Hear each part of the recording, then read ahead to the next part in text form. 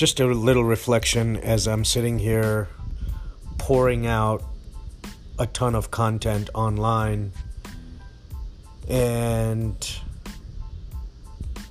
I'm having a hard time fully appreciating everything that I've accomplished at any point. And I understand that I'm in complete control, and that's an overwhelming feeling because it means that you could always be doing more, and it means that you might not be doing enough. Amazing things always happen, and then there's a day when I wake up and it's a bad day, and it's like I'm failing. Like, I never get close to quitting, but man, I tell you, I feel your pain. There are days when I'm thinking, are you really cut out for this?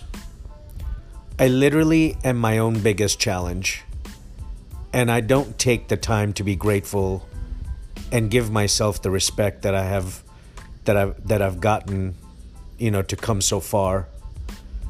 And I know it sounds fluffy, but I have to start sitting down and reflecting on a weekly, daily, on a monthly basis on what I've done well and be happy with that.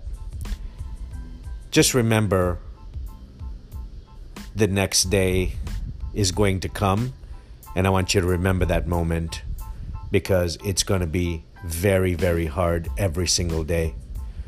Just waking up and knowing that the challenges will come, and they will, and they do,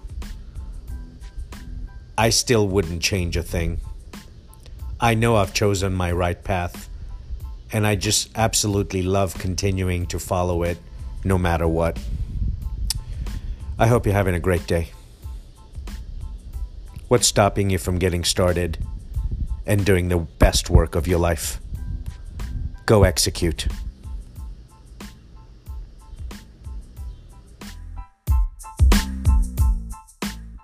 Hey guys, thank you so much for listening. Please, please, please share the podcast and make sure that you've subscribed, because a bunch of you aren't subscribed, and more importantly, a bunch of you listen every day and haven't told your friends that it's the best podcast in the world. I'm watching. Have a great day.